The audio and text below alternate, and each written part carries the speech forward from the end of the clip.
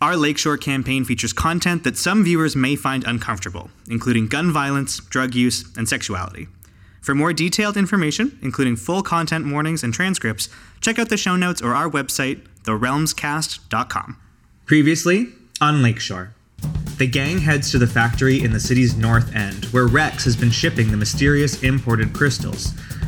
There, they encounter Angela Whitcomb supervising the facility, backed by a squadron of horrible, gooey monsters. After escaping Angela's office, the crew discovers what the crystals are being used for. Each one is being installed in a radio, and those magic-conducting radios, controlled by Mayor Graham, are being shipped out to every unsuspecting citizen in Lakeshore. Hi, I'm Jillian. I play Susan the Hunter. It is good to be here. Or should I say, goo to be here? Hi, I'm Jory. I play Kitty, the Aware, and it's good to be here. Hi, I'm Eli. I play Roman the Fae, and it's good to be here. Hi, my name is Jordan. I play Nox the Tainted, and it's good to be here. I'm Jesse, I'm the MC, and what do you call an alligator that's got its detective badge? An investigator. Isn't that nice? Welcome to Many Realms.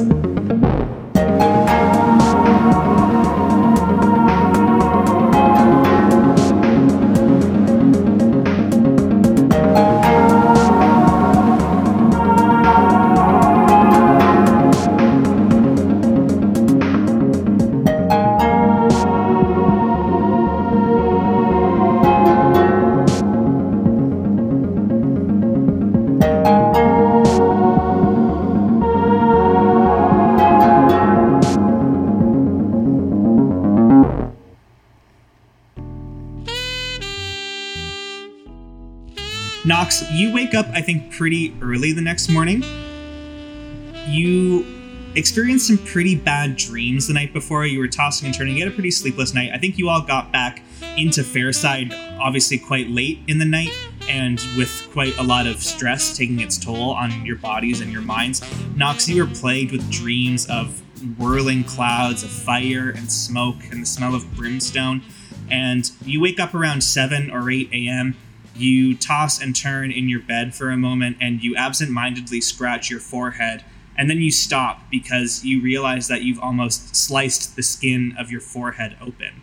When you look down at your hand, you can see that 2 of the fingers on your left hand still take the form of wicked, sharp, demony talons. Whether this is a side effect of Laxey's request, timing running out, or goo, or steeping your body, some would say, in corruption at every possible opportunity. Whatever reason this has happened, you've got a little bit of demon lingering-itis going on. I mean, I'm pretty aware that I'm on the cusp of being, if everything goes according to plan, that I'm going to be essentially liberated from this, right? Or that is what Laxey's has promised you, yeah. Okay. I'm curious to know what, if any, scenes you, Jordan, want to do, or if there's, business Nox would have with any other characters, what your goals are for the day. It's tough because it feels like, other than talking to Laxey's about what's happening here, perhaps talking to Hazel also, if she's ever experienced something similar. Otherwise, it seems like a largely what would be introspective time for Nox, which is boring. So I'm trying to think of a way around that. But still, I think it's important to mention that where his state of mind is that as much as this has been a curse, it's also very clearly over the course of this campaign and presumably his life been something that has saved him, enabled him to do things that he would not have been able to otherwise. And so it's as much as he definitely wants it to be rid of it, there's still a sense of mortality that comes with that. I'm not going to be able to find myself in a situation and just get a hardened shell of it. It's also a scary prospect being afraid of it or being free of it. So it's kind of, there's a little bit of something to reconcile there. I feel like Hazel may have had a similar thing, or, at the very least can understand. Nox, you bolo up and you head over to Roman's house, which is now the de facto base of operations for your merry band. As you step through the front door, you hear the sounds of the kind of beaten up upright piano that stands in the corner of Roman's living room that no one ever seems to touch and looks like it's in bad need of tuning.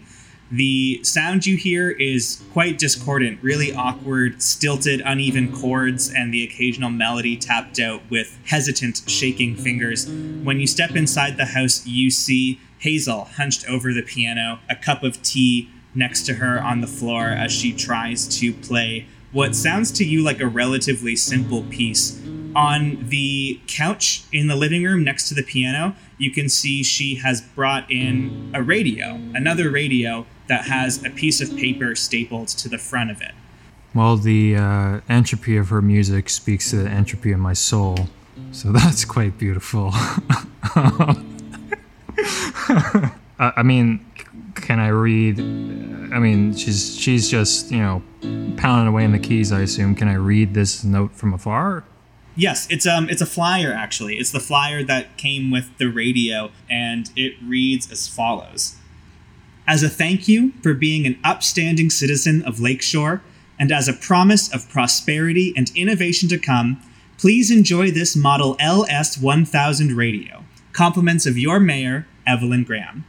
If you aren't able to attend the upcoming Lakeshore exhibition, we hope you will tune into Mayor Graham's inaugural broadcast at 12 o'clock noon on opening day. Bad, bad, bad. Don't do it, y'all. Don't tune in. Guys, the CN Tower, literally a radio transmission tower. Don't bring facts into this. I'm a detective. I don't know how to play piano, so I can't help there. But, I mean, she must see me come in now, or if I just, can I sneak up behind her and give her your music's bad. Oh, what the fuck? No, don't be a That's creep. mean. When you step over to Hazel to look at the flyer, she, of course, detects your presence, and when you set it back down, she stops playing, and she cranes her neck over to you, and she says, "It was on the porch this morning, and I think they're on every house on the street." Well, we're gonna have to do something about that. She slides over and pats the space on the other half of the piano bench. Sounds like you could use the help, and I sit down. You know, it's funny. I actually took lessons as a kid, but I was real rotten at them. And when I got myself into the situation I did, I was really excited that I was able to play such beautiful music. And now, all I want to do now is just learn without cheating, I guess. I'm not that bad, am I? Well, there's room for improvement, but I think so long as you're diligent, someone as passionate as you can't help but succeed. She grabs your hand and she places it and gently adjusts your fingers. And she notices that two of the fingers, of course, are transformed. She arrays them along the keyboard and pushes down on the top of your hand so you play a nice rich chord. And when you do, you sustain it. And she plucks out the melody on the other side with the other hand. And she says, "How are you feeling today?" Did this ever happen to you? Usually I'd wake up the next day and back to my regular old self, but today only about, say, 98% of my regular self. You never turned down any standing orders before, did you? No, not in my memory. The longer it gets, the harder it is, and the more you realize how much your body isn't your own, really. What do you mean it's not my own? I've always been able to control this as I see fit. You can control it as long as you're playing nice, but you can't take your toys and go home, tough guy. You're leasing, not owning. Well, I'm trying to buy out of that lease a little bit early, just like you. But this did happen to you. Is there anything I can do about it? Is there a cause for concern? She smiles sadly and she moves your hand to a new chord. She says, "No more cause for concern than I think the rest of us have every minute of every day at this point. Just hope and pray to whoever you hope and pray to that we'll get done what needs doing and you'll pay off your last debt and you can call it even. Because if not, 2 fingers is going to be the least of your worries." Well, I suppose they could at least come in handy, and I kind of do the like the cat claw at her, like the row. and like scrunching I'm trying to visually get this, scrunching my hand kind of towards her face as if to lunge at her, and then I reach past her and get a nice little trill, little work my way down the keyboard. Just a flex on her. Little. She laughs and she leans into your outstretched arm. She says, I should thank you again for last night, Nox. For a minute there, I really thought I was going to be a goner after coming so far. You must be worried. I mean, if you were free, you wouldn't have been able to save me the way you did. Well, maybe that's true, but then again, maybe we wouldn't be in that situation if we weren't fighting so hard to be free of this anyway. I mean, you don't really have any further obligation. If you feel that it's so unsafe, you got a lot of practicing to do, so maybe putting your time to that could be better spent. I don't think that's fair to Susan. She sacrificed so much for me. To leave her out cold like this on Christmas Eve, so to speak, that just doesn't sit right with what I have to start to suspect is my soul. Well, I think you're a tough one, so whatever your soul tells you is, well, it's probably really the only thing you have to guide you now. What is your soul telling you, Nox? I don't know. I can't hear it yet. I think you will. I gesture to the radio. Maybe one day, instead of veiled apocalyptic messages, instead we can hear your lovely piano playing broadcast across all of Lakeshore. Yeah, do you ever care to duet? Give me a call when I'm not a hideous monster. She looks down at the keyboards and runs her hand along the black and white keys. Softly to herself, she says, "You're not a hideous monster." Kitty, when you wake up, the room is dark, and through your heavy-lidded eyes, you can see the hunched silhouette of your husband, Philip, sitting up silently in bed next to you. Philip? Good morning. Good morning, dear. Are you okay? He nods and doesn't look at you. He says, "Yes, I'm fine. How are you feeling?" All right. Are you sure? His head doesn't move, but his eyes flick over in your direction. And he says, "I rather think you're the one who's in the position to not be feeling well, Kitty." I'm okay. We only got one more day, right? One more day, Kitty. Are you still planning to go to that parlor today? Yeah, I have to give us our best shot, right? If that's what you think is best. Will you come? He finally turns to look at you. You can see his eyes are red rimmed, like he's been crying for a bit of the morning. He says, "If you need me there, I'll be there, Kitty, but it's difficult. I sat here for a while, I watched you sleep. It was hard to think of the woman I wed so blissfully all those years ago, and the woman I see before me now. They have the same face, but some days I feel they couldn't be more different." Philip gets very poetic before he's had his morning yogurt. Yeah. Yeah, so I'm gonna get up, turn around so that I'm in front of him because he's facing away from me, right? In 2 days, things will be back to normal. We might have to figure out, maybe go for provincial government next time. In spite of himself, he laughs a little bit, maybe in surprise more than anything. He says, "I think in 2 days I never want to see the inside of a government building again." You know, me too. Maybe we could move. Move where? Jesus, Kitty, anywhere else. Maybe the mountains. Maybe. And I want to get Roman and get going because time is short. Philip stews and writes a sonnet about you and a gun. Oh no. Man, it's not easy. Kitty, you grab Roman and the two of you head out to the last hurrah. Susan! Hi, that's me. Hi. What would you like to do today? I have a feeling I That's know. me. I have a few problems. Don't I always? Sister. There's a list, right? One of those problems is that I am at 4 harm. Mm-hmm. Yeah. Susan, you're recovering, I guess, slowly from... I mean, that was, 2 days ago? It's recovering slowly. You fought Malarix like 2 days ago. 2 days ago, and then immediately went to a factory and got my ass handed to me. Urban Shadows characters are tough and they heal fast, but we also know we're on a tight timeline. I mean, pursuing healing is like definitely like there are resources in the city.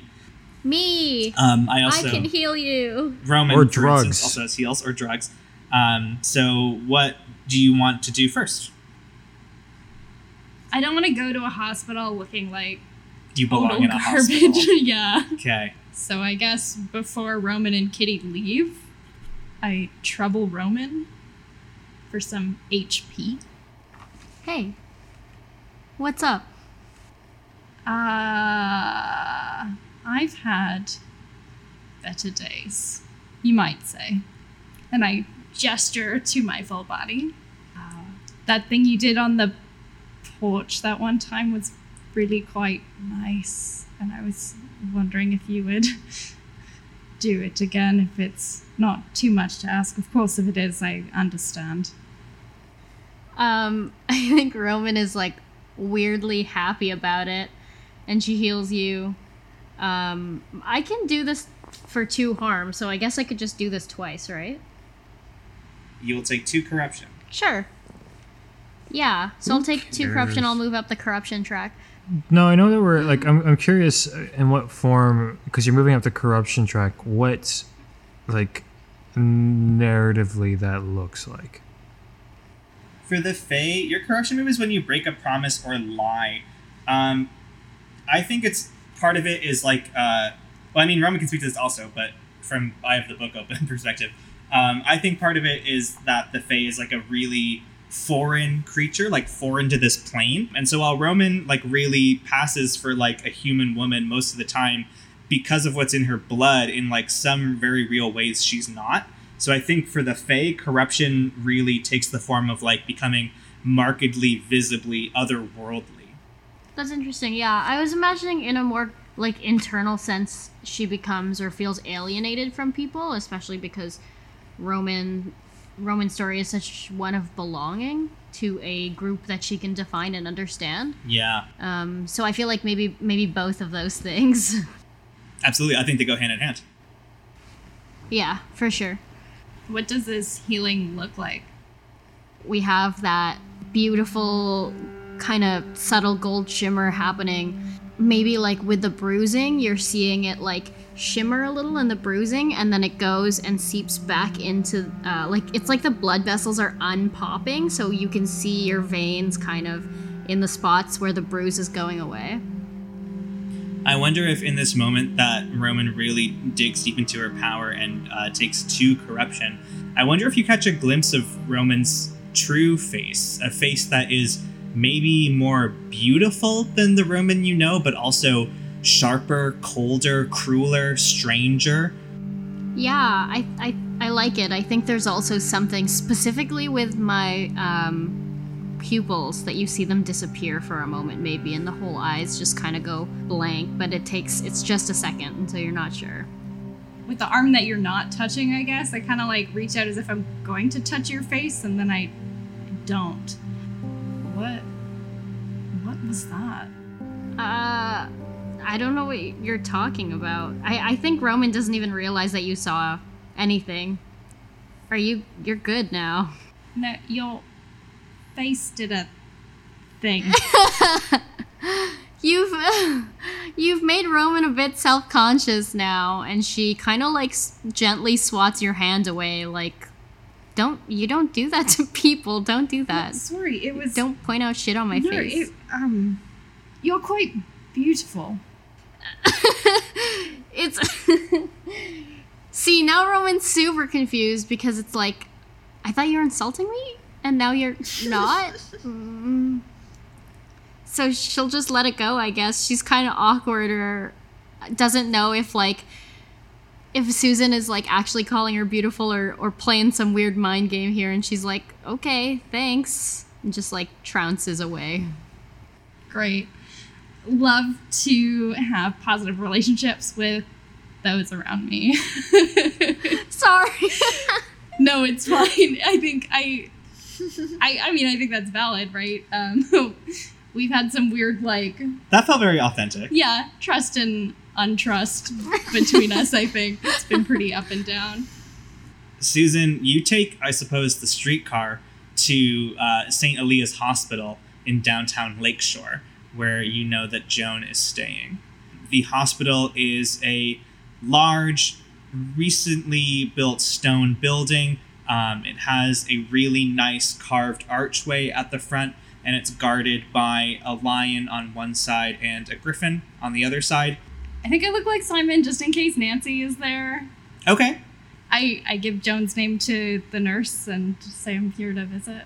You step into a hospital room. Joan has a single room. You can see a semi-sheer curtain drawn across a partition of the room, and you can see what you presume is her silhouette behind it. You draw back the curtain, and you see Joan bathed in the light of the window. She is reading a paperback novel. She looks pretty bad.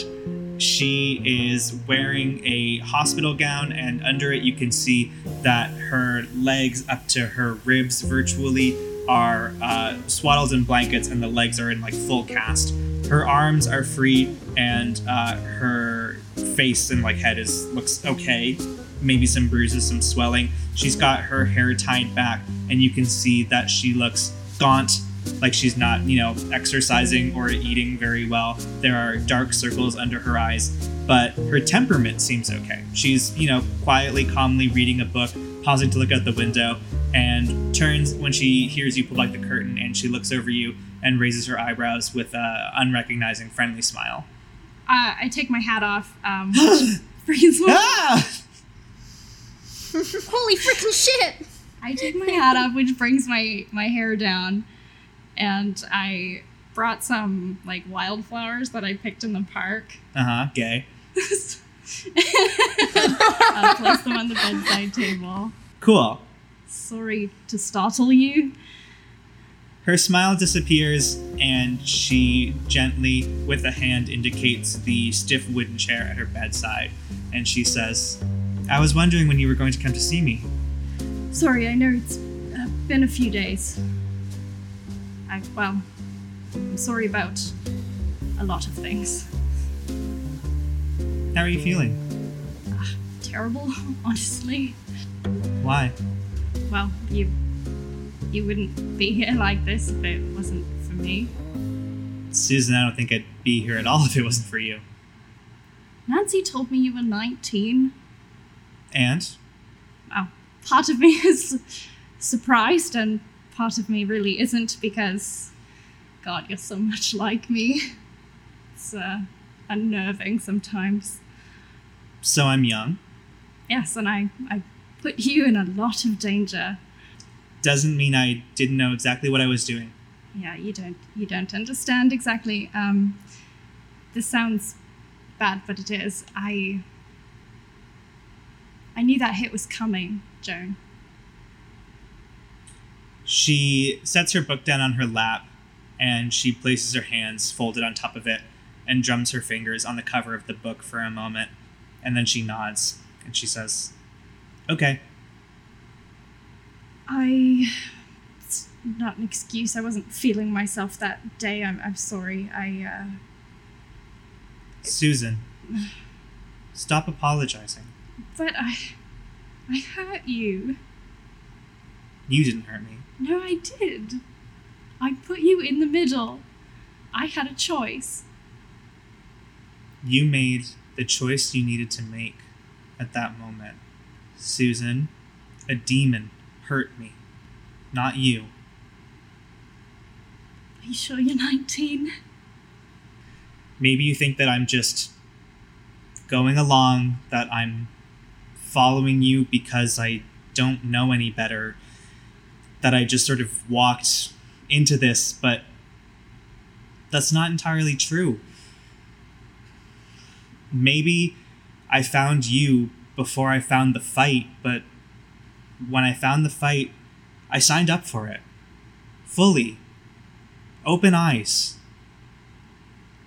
Susan nods understandingly. This is an audio medium. I'm resigning. You can't. Well, I have. We're not done. I know.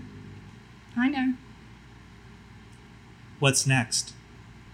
Well, the Naturalist Society building doesn't really stand anymore. The park is a bit of a disaster, but the society is yours to lead if you want it.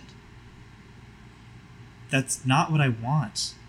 Susan, you don't have to make amends to me or buy me off or make a plea deal. Susan, Nancy doesn't understand. The girls don't understand, but we understand, Susan. We're not like other people. We're special. We know what's going on, and we're the people that choose not to run away. We're the people that stay and that fight. And sometimes that's going to end up like this, but that doesn't mean it's not worth doing. Promise me something. Anything. Never act out of revenge. It's poison, Joan. Yeah? Yes. Really, tell me how you're feeling. I feel like this is the end of the world. I almost died yesterday. So that's how I feel. I almost died and it's the end of the world, and it's quite apocalyptic, I must say, and there's a lot to be done. You're going to do it. If you say so. I know you will, Susan. You're a hero. Susan does not see herself as a hero. Joan's perception is specific, Yes. but it's earnest. Yes. She warmly kind of shuffles in her bed and sloppily grabs your hand at the table. You're going to do it. Did you bring any whiskey? Sure, I'll pull out a flask. Susan's the kind of person who would have a flask. I think so. Yeah. She takes a pull. She says, "They say I'm not supposed to. Yeah, I probably shouldn't. You're only young once, right? That's right. Thank you for coming to see me. I bet you have a lot to do today." I do, but this was important. It was. I think with that nod of familiarity, of understanding, Susan, you stand and you look down at your follower, your soldier, your personal lieutenant, and you leave her there in her hospital bed in a confusing whirl of duty and obligation and adolescence and fear and hope and joy. And I think you've done what you can do today. You close the curtain on Joan. You head back down the stairs to the front of the hospital when something catches your eye in the hallway. Pinned to the cork board outside of the lavatory. Sorry, the shitter. Jesus Christ. We were doing serious for like 5 minutes. I had to just sort of, sorry. It was so long, so serious. I'm sorry. Don't be, I'm sorry. Just needed it. Outside the lavatory, pinned to the corkboard on the wall, you see a poster. Have you seen these people? Underneath are sketches of you, Knox, Kitty, Roman, Hazel, and Philip. Great. I will unpin that from the corkboard, fold it up, stick it in my jacket, put my hat back on, and walk out into the day. That's fun. Kitty and Roman, you make your way over to the last hurrah. So you step into the bar room, and because they are ghosts, social propriety over like when they can enjoy like a refreshing beverage doesn't really apply. They also maybe can't get drunk. What are they drinking? There's a lot of questions I haven't answered about the last hurrah that I don't intend to answer today. And suffice it to say, the bar is exactly as busy as it always is every time you go there. there is an older gentleman. Well, it looks like an older gentleman from what you can tell. There's a slumped over headless body at the bar, and the head is rolling around on the floor. And as you step by Kitty, you feel something brush against your heel, and a voice says, "A little help?" I scream and jump. Well, there's no need to be rude. I'm sorry. What do you need? A better view? I pick it up completely, elbows locked at arm's length. The feel of its like ghostly flesh on your skin, it's like dipping your hand into like ice cold dessert tofu. Hate that. Yum. I shudder. Where would you like to go, sir? He waggles his eyebrows over at the headless body at the bar that's kind of slumped over. Sure, of course, yes. And I place his head onto his torso. When he rears up and spins around, he's smiling at you, but you've placed the head about 5 degrees off. So he's like craning at the corner of his eye and smiling, and he says, "Thanks, doll. You know, I'd say I'd lose my own head if it wasn't attached, but, you know." Oh, anytime. Have a great morning. Charlie steps over to your part of the bar, and she snaps her little towel at the beheaded man, and she says, "Go bother somebody else, Roger. I got business with these two." Hi. I gesture at the Roman, who is now eclipsed by the boxes that she's carrying. Yeah, the edge of a little pixie cut peeps out from the boxes, can't make eye contact with Charlie. Just, "Hey, I'm here too." We got the crystals. Charlie's eyes widen, and she says, "You know, honestly, not to be rude, part of me didn't think you were going to be able to pull this off. That's incredible." It was nothing. Charlie says, "Okay, are you two ready then? We can get started." I look at Kitty. It's all about you. Are you ready? I guess so. I have to be. I guess so. We guess so. Charlie nods, and she walks you into the back room, Roman, that you explored earlier when you came to the last hurrah. She has her little office there, and she has set up an old, like, leather recliner chair. She's, like, crudely, like, attached planks to it to make, like, proper armrests for Kitty to sit down. This setup looks kind of, like, Frankenstein-y. It occurs to you, perhaps, that you have no idea, like, what Charlie was in a previous life, other than a person who can confidently claim to be able to restore your powers. And she starts directing you, Roman, to put deposits of crystals in various places, weird urns and bowls that are like inscribed with different letters and symbols. And Kitty, she asks you to recline in the chair and get comfortable. Picturing like a horrible dentist's office. There's dentist energy. Even as you're starting to set up, she turns over to you, Kitty, and she says, "Did you, dump that fella that was here last time? Why couldn't he make it? It's kind of a big day, isn't it?" Oh, he has his own business to attend to. Charlie, you seem like someone who must have a rich history. You calling me old, sweetheart? I'm saying, I think this is the moment maybe where Roman's like, do kind of like this girl. Is it too forward for Roman to be like, well, there's nothing wrong with that. I kind of like older women. I don't know. Charlie's been flirting with you pretty shamelessly since the moment you walked in. I think that's like mild. Yeah, you're right. She says that. You catch a glimpse of Charlie smirking as she turns away from you and adjusts some of the equipment that's sitting on her repurposed desk. What is all this? Exactly what's going to happen? Well, it's pretty much like I described. Our talented young Roman here is going to use the power of the crystals to amplify some of her magic, which, of course, you two being sisters, is very much aligned with your magic. We are going to hopefully channel that force into your body and activate your batteries that are asleep. My working theory, and I'm not a doctor, and don't ask me what I am, I'm a ghost and a bartender and a feminist. So that's it. But my current working theory is that the Oracle powers were probably just sapped, not necessarily removed. I think all of the gear is probably still in there. And my hope is that if you just kind of pull that ripcord enough times, lawnmower will start. You got something better? No, you put me in a contraption. I just wanted to know exactly what it was. I wasn't doubting you.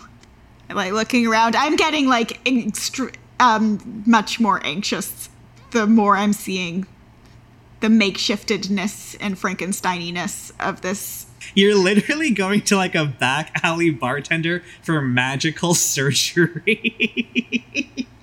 You're getting magical Cardi B butt injections. Roman will go to her sister's side and maybe squeeze her hand reassuringly. Yeah, I grip your hand. I am very anxious. It'll help if you two are sort of on the same wavelength when this starts. So, I don't know, psych each other up, do whatever you need to do. I wonder if there's like a nice moment that we can call back to our childhood when, like, I don't know, something that you did as an older sister that would calm me down when I was scared, and now I can bring that back. Sure, I like that. What kind of what was a thing that freaked Roman out when she was a little kid? Like, what was like a childhood fear of Roman's? You know what? I think it's like Roman loved to read and read scary things, and she was so curious, but she was a scaredy cat all the time. Just like there are so many things that scared Roman is the secret, and now she's grown up to be this person who maybe doesn't seem afraid. So I wonder if like I was able to leverage my oracle powers to like calm you down as a little kid, to be like this book is a story. I've looked, like I've checked, like cast psychometry on the book. Fiction. Nothing's gonna hurt you. Kitty, can you cast psychometry on my closet so I know there's no boogeyman in there? I think it's really cute. Yeah, I love it. And I think as Roman is squeezing her hand, she's maybe like, this is cheesy, but Roman doesn't have a lot of cheesy moments. I'll reach over with my free hand and I'll flick the locket open and I'll say, "Do you smell that?" I nod. I can see what's gonna happen, and everything's gonna be okay, Kitty. I squeeze your hand again and turn to Charlie. Okay. Roman, if you would be so kind.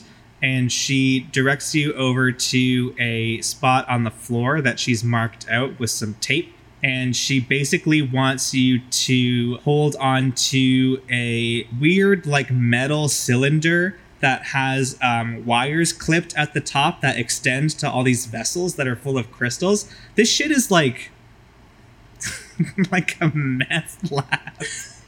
It's not up to code, you know? Hey, some meth labs are up to code.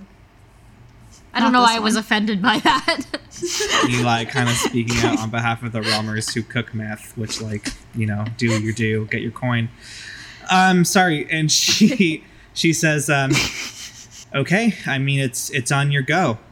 And when you unleash your magic, Roman, and when you receive that magic, Kitty, I'm going to ask both of you to roll to let it out. 8. 8! Oh, you got the same results? That's right. Damn, sisters. I love that. Okay, let's start with Roman. Roman, you once again reach within that wellspring of power. At this point, you've taken, significant corruption. You have studied under one of the most powerful fae to walk in Lakeshore. You are an accomplished magician, and it's no trouble to feel the magic spread out from your palms onto the cylinder, to even see the flickers of it as it cascades up these wires.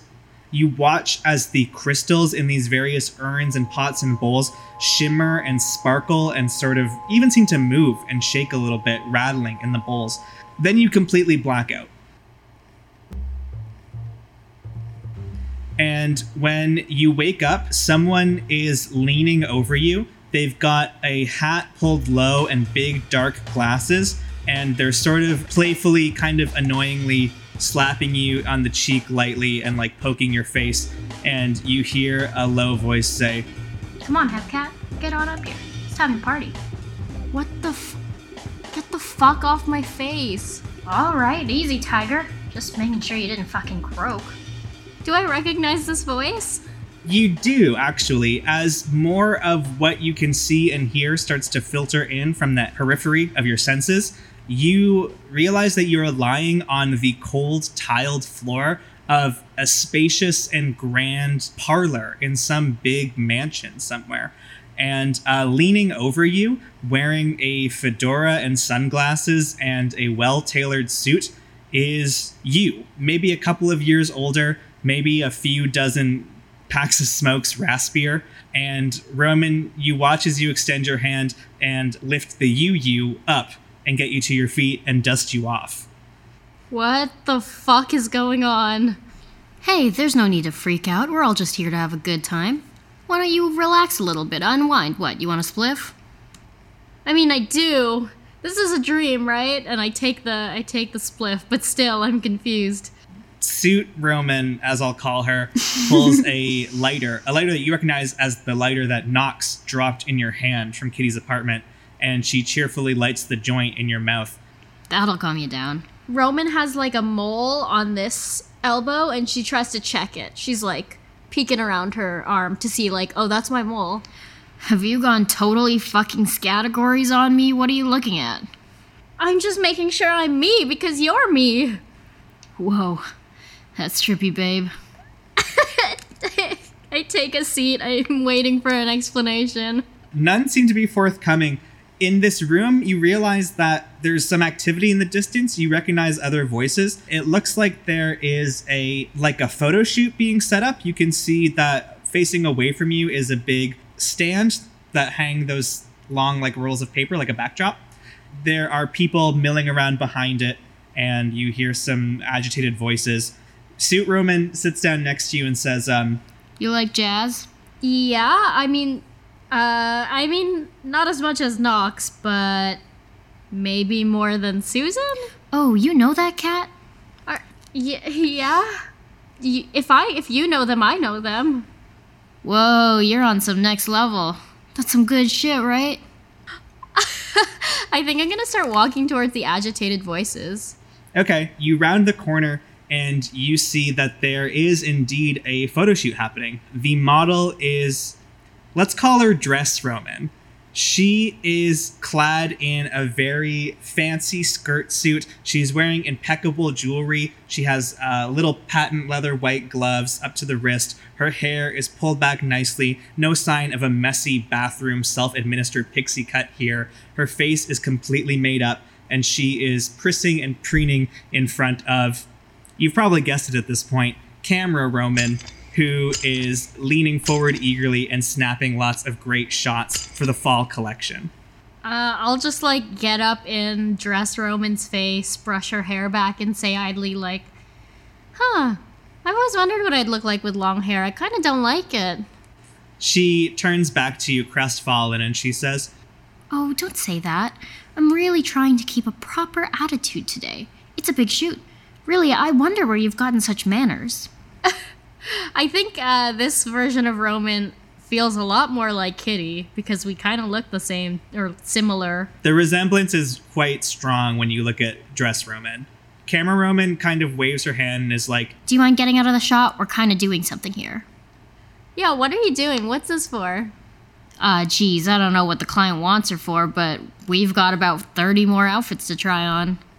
Camera Roman hooks her thumb over at a huge rack of very expensive suits and dresses that Dress Kitty will be modeling, or Dress Roman will be modeling later on in the afternoon. Camera Roman has backup film on a little tray with a bunch of supplies, and you can see color blocking tests, a full suite of actually really impressive and nice camera gear that you know for a fact that you don't own. Camera Roman's got quite the kit, including this great backdrop, which you realize on this side places Dress Roman in a beautiful mountain background. I'm jealous of all that gear. All right, I look around for something else. Where's the next Roman? Introduce me. Drug dream or whatever's happening. You turn around and you see, with a start, a person who has somehow snuck up right behind you and gotten right up in your fucking space. About an inch away from your nose is, what did I call this one? Let's call her Weird Roman. Weird Roman is dressed in a similar fashion to the clothes that you saw Ileana wearing on the night that she left Lakeshore. These strange shimmering threads, these sort of mirrored panels and paillettes that hang from her garment. And her face, Roman, is like your face, but not identical to your face in the same way that the others were. This face is sharper, steeper, more severe, colder, and Hotter, but the eyes have no whites. They're all a single shade. And the slope of the brow is too high and too straight to belong to a human. The ears are sharply pointed, and the nose is far too long. I'll cock my head to the side. You're me from Arcadia. Weird Roman holds up a plate with some sliced figs on it. I'd take a fig. You look uncomfortable. I think these days I might always be uncomfortable. We all want what's best for you. And what is that? That's for you to tell us. Hey, tell me something. Do you think, if I were you, do you think we could have been even more powerful than Ileana? Don't get too excited because none of this is real, but she put us in charge. She gave her crown to us. And we walked through the park setting everything ablaze with magic. And it felt amazing. Okay, so I want to get out of here and I want to make that thing real. Suit Roman saunters up over from the couch and says, What's up with this crazy chick? Don't you all know each other? You all have the same face. You're me. Weird Roman and Suit Roman look at each other and then over at you like... Oh. Weird Roman says, I know this is hard. Is there anything else we can tell you, or is it time for you to go? Oh my god, there are so many things. Which one of you is the happiest? All of the Romans charge over and surround you in a circle, and they stare you down. Camera Roman is taking shots of you with a heavy flash. Fancy Roman is fussing with your hair and smoothing out your clothes. Weird Roman is offering you figs. Suit Roman is offering you weed. And then they all stop and they go in uncanny unison. You tell us. Okay, Roman feels like she should be asking 1,000 more questions. If I did this, would I miss my family? If I did that, will I regret, leaving people behind, whatever. But if this is a lot right now, and I just need to close my eyes for a while. You feel someone grabbing your hand, and when you open your eyes, it's Dress Roman. And she says, Your sister needs you right now. Go to her. I kind of feel the environment in that dreamlike way and probe out a feeling, a direction that I think would mean running towards Kitty and back awake. And I start running in that direction. As you run, the tiles beneath your feet start to fall away into black, inky darkness. The sunlight filtering in through the huge palatial windows starts to diminish. The only thing left after a while is the distant flickering flash of Camera Roman's flashbulb, like Morse code, sending you some cryptic message that you can't understand. And then even that's gone, and you, Roman, are surrounded by darkness. Kitty, your turn. Kitty, you find yourself on the floor of a dark room with a dirt floor and cold, slimy stone walls. It feels like a dungeon. There's almost no light in this room. What do you do? I get up, brush myself off. Is there a light source? You can see the faintest crack of light as through a window or some gap in the wall. It's forward and slightly raised. I try and make my way to that. As you do, you step over what sounds like the crunch of broken glass. And as you step forward in the darkness, you trip and bang your shin against what you realize are the bottom set of some stone steps. And you climb them at first on your hands and knees, feeling your way. And then eventually you reach the crack of light, which indeed turns out to be a simple wooden door. You push it open and light floods into the room that you are. You are in a root cellar. The broken glass on the floor is a lantern, but it just looks like an ordinary, some kind of like cellar. You can see a shelf with some jars and like sacks of potatoes against one wall. The handwriting on the labels, because these are homemade and not manufactured, is your own. I go upstairs. You find yourself standing in a beautiful, crisp alpine meadow. It is late afternoon. You can see the hint of sunset just starting to bleed up from the western edge of the sky over the daunting but breathtaking spires of fir trees and jack pines. You are standing outside of a majestic log cabin. There is a garden to your right, and you hear sounds coming from around the corner, the sounds of children playing. I think before I go look at what those sounds are, what's making the sounds, I'd like to go to the garden. So you want scratch that. I'm just going to go check on what the kids were doing. There are two young children playing in the backyard of this cabin. There is a tire swing hanging from the tree closest to the property line, and a boy of maybe 6 or 7 is pushing a girl 4 or 5 around in the tire swing. They both have your dark hair, your even complexion, your brown eyes, and when you round the corner, the boy runs up to you and he screams, "Mommy!" I freeze for a second, and then I get down to his level. Hi, hi, how are you doing? How's your playing with your sister? Yeah, I'm pushing her on the swing. How's your day? There was mail today, Mommy. There was a letter from Auntie Roman. From Auntie Roman. Okay, I get up, ruffle his hair, and go check the mail. Sure. He runs back and starts playing with his sister again. You step inside the front door of this nice, really beautifully decorated, rustic but chic, modern cabin. There is a painting, an abstract painting that is quite to your taste, that hangs proudly over the fireplace. And on the little side table just inside the door beneath the mirror, there's a stack of mail, including a letter that, you can recognize Roman's handwriting on the outside. All right, I would like to read that letter. You open the letter and you pull out a small card. She has sent along some small prints of some photographs she's taken recently of a trip she took south. And she also writes about how she has helped organize a fundraiser for the Lakeshore Friends of Smyrna based on the advice that you'd given her about how to organize certain events. She doesn't seem to mention any of the troubles that are plaguing you, that to be happening currently. There's no mention of mayor or demons or weird crystals. And it's maybe, unlike Roman, sincere, calm, warm.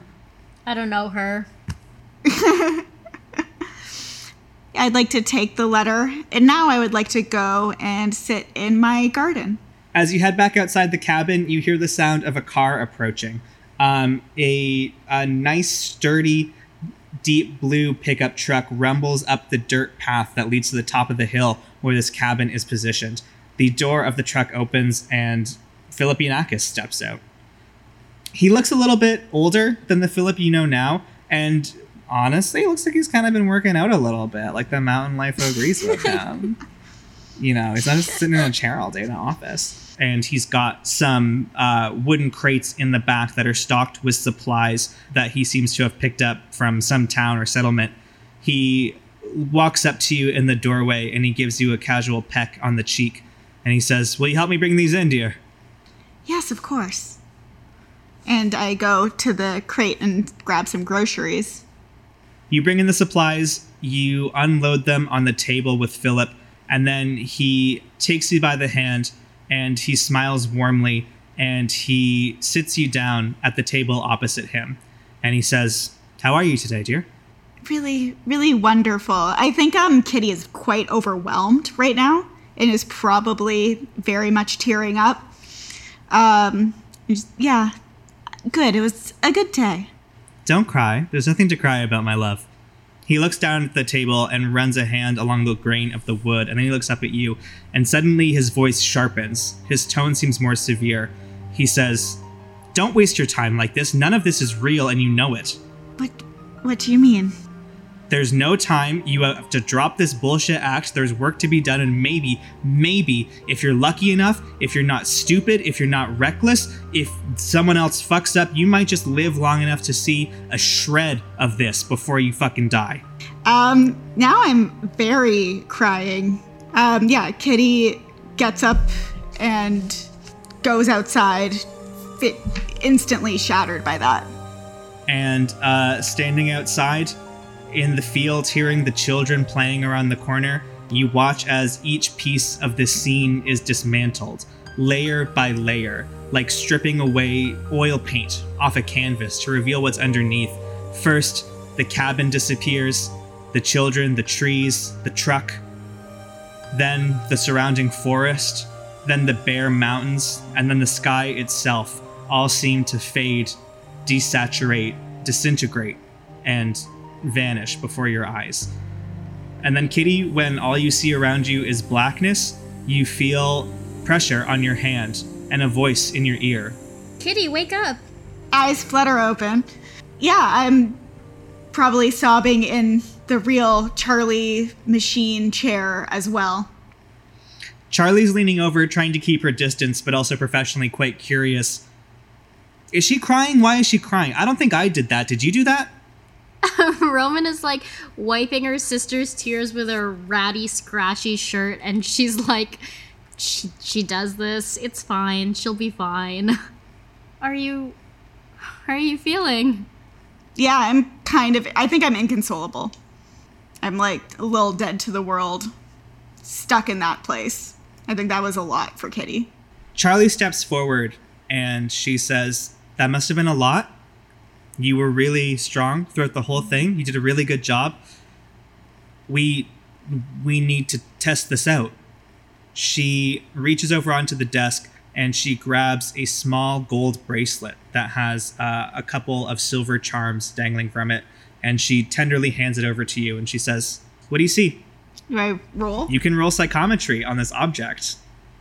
That was a 12 on psychometry. Oh, Kitty's back, baby.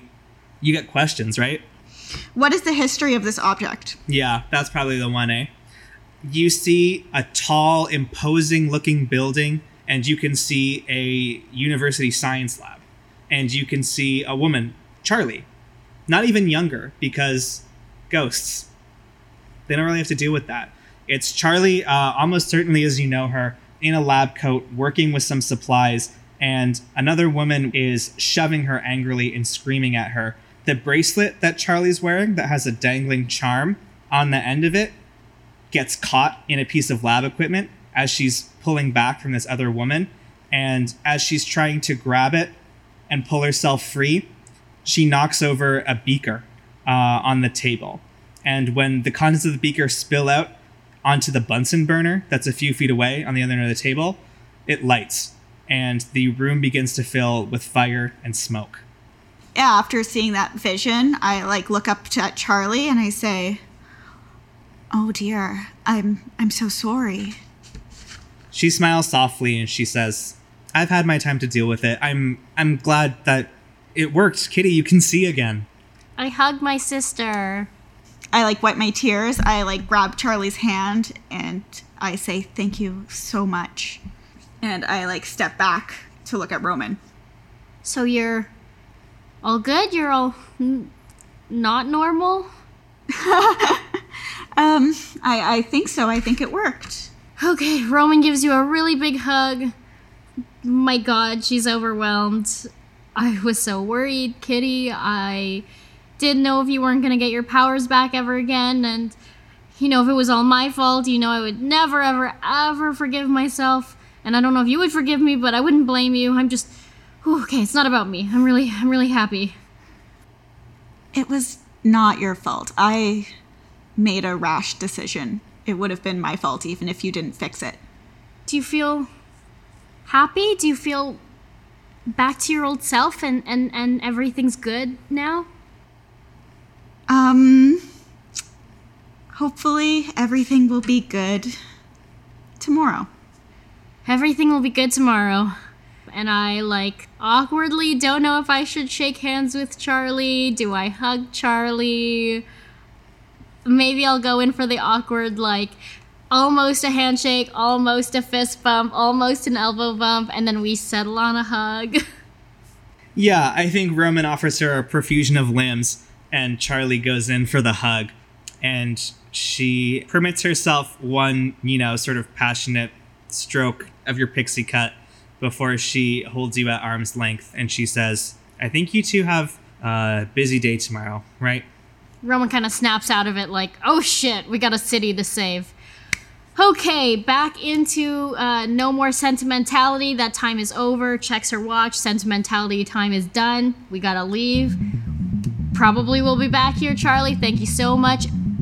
Look, let me tell you something. I hope you two get what you're after, but even if you don't, I'll be here and you'll probably be here either way.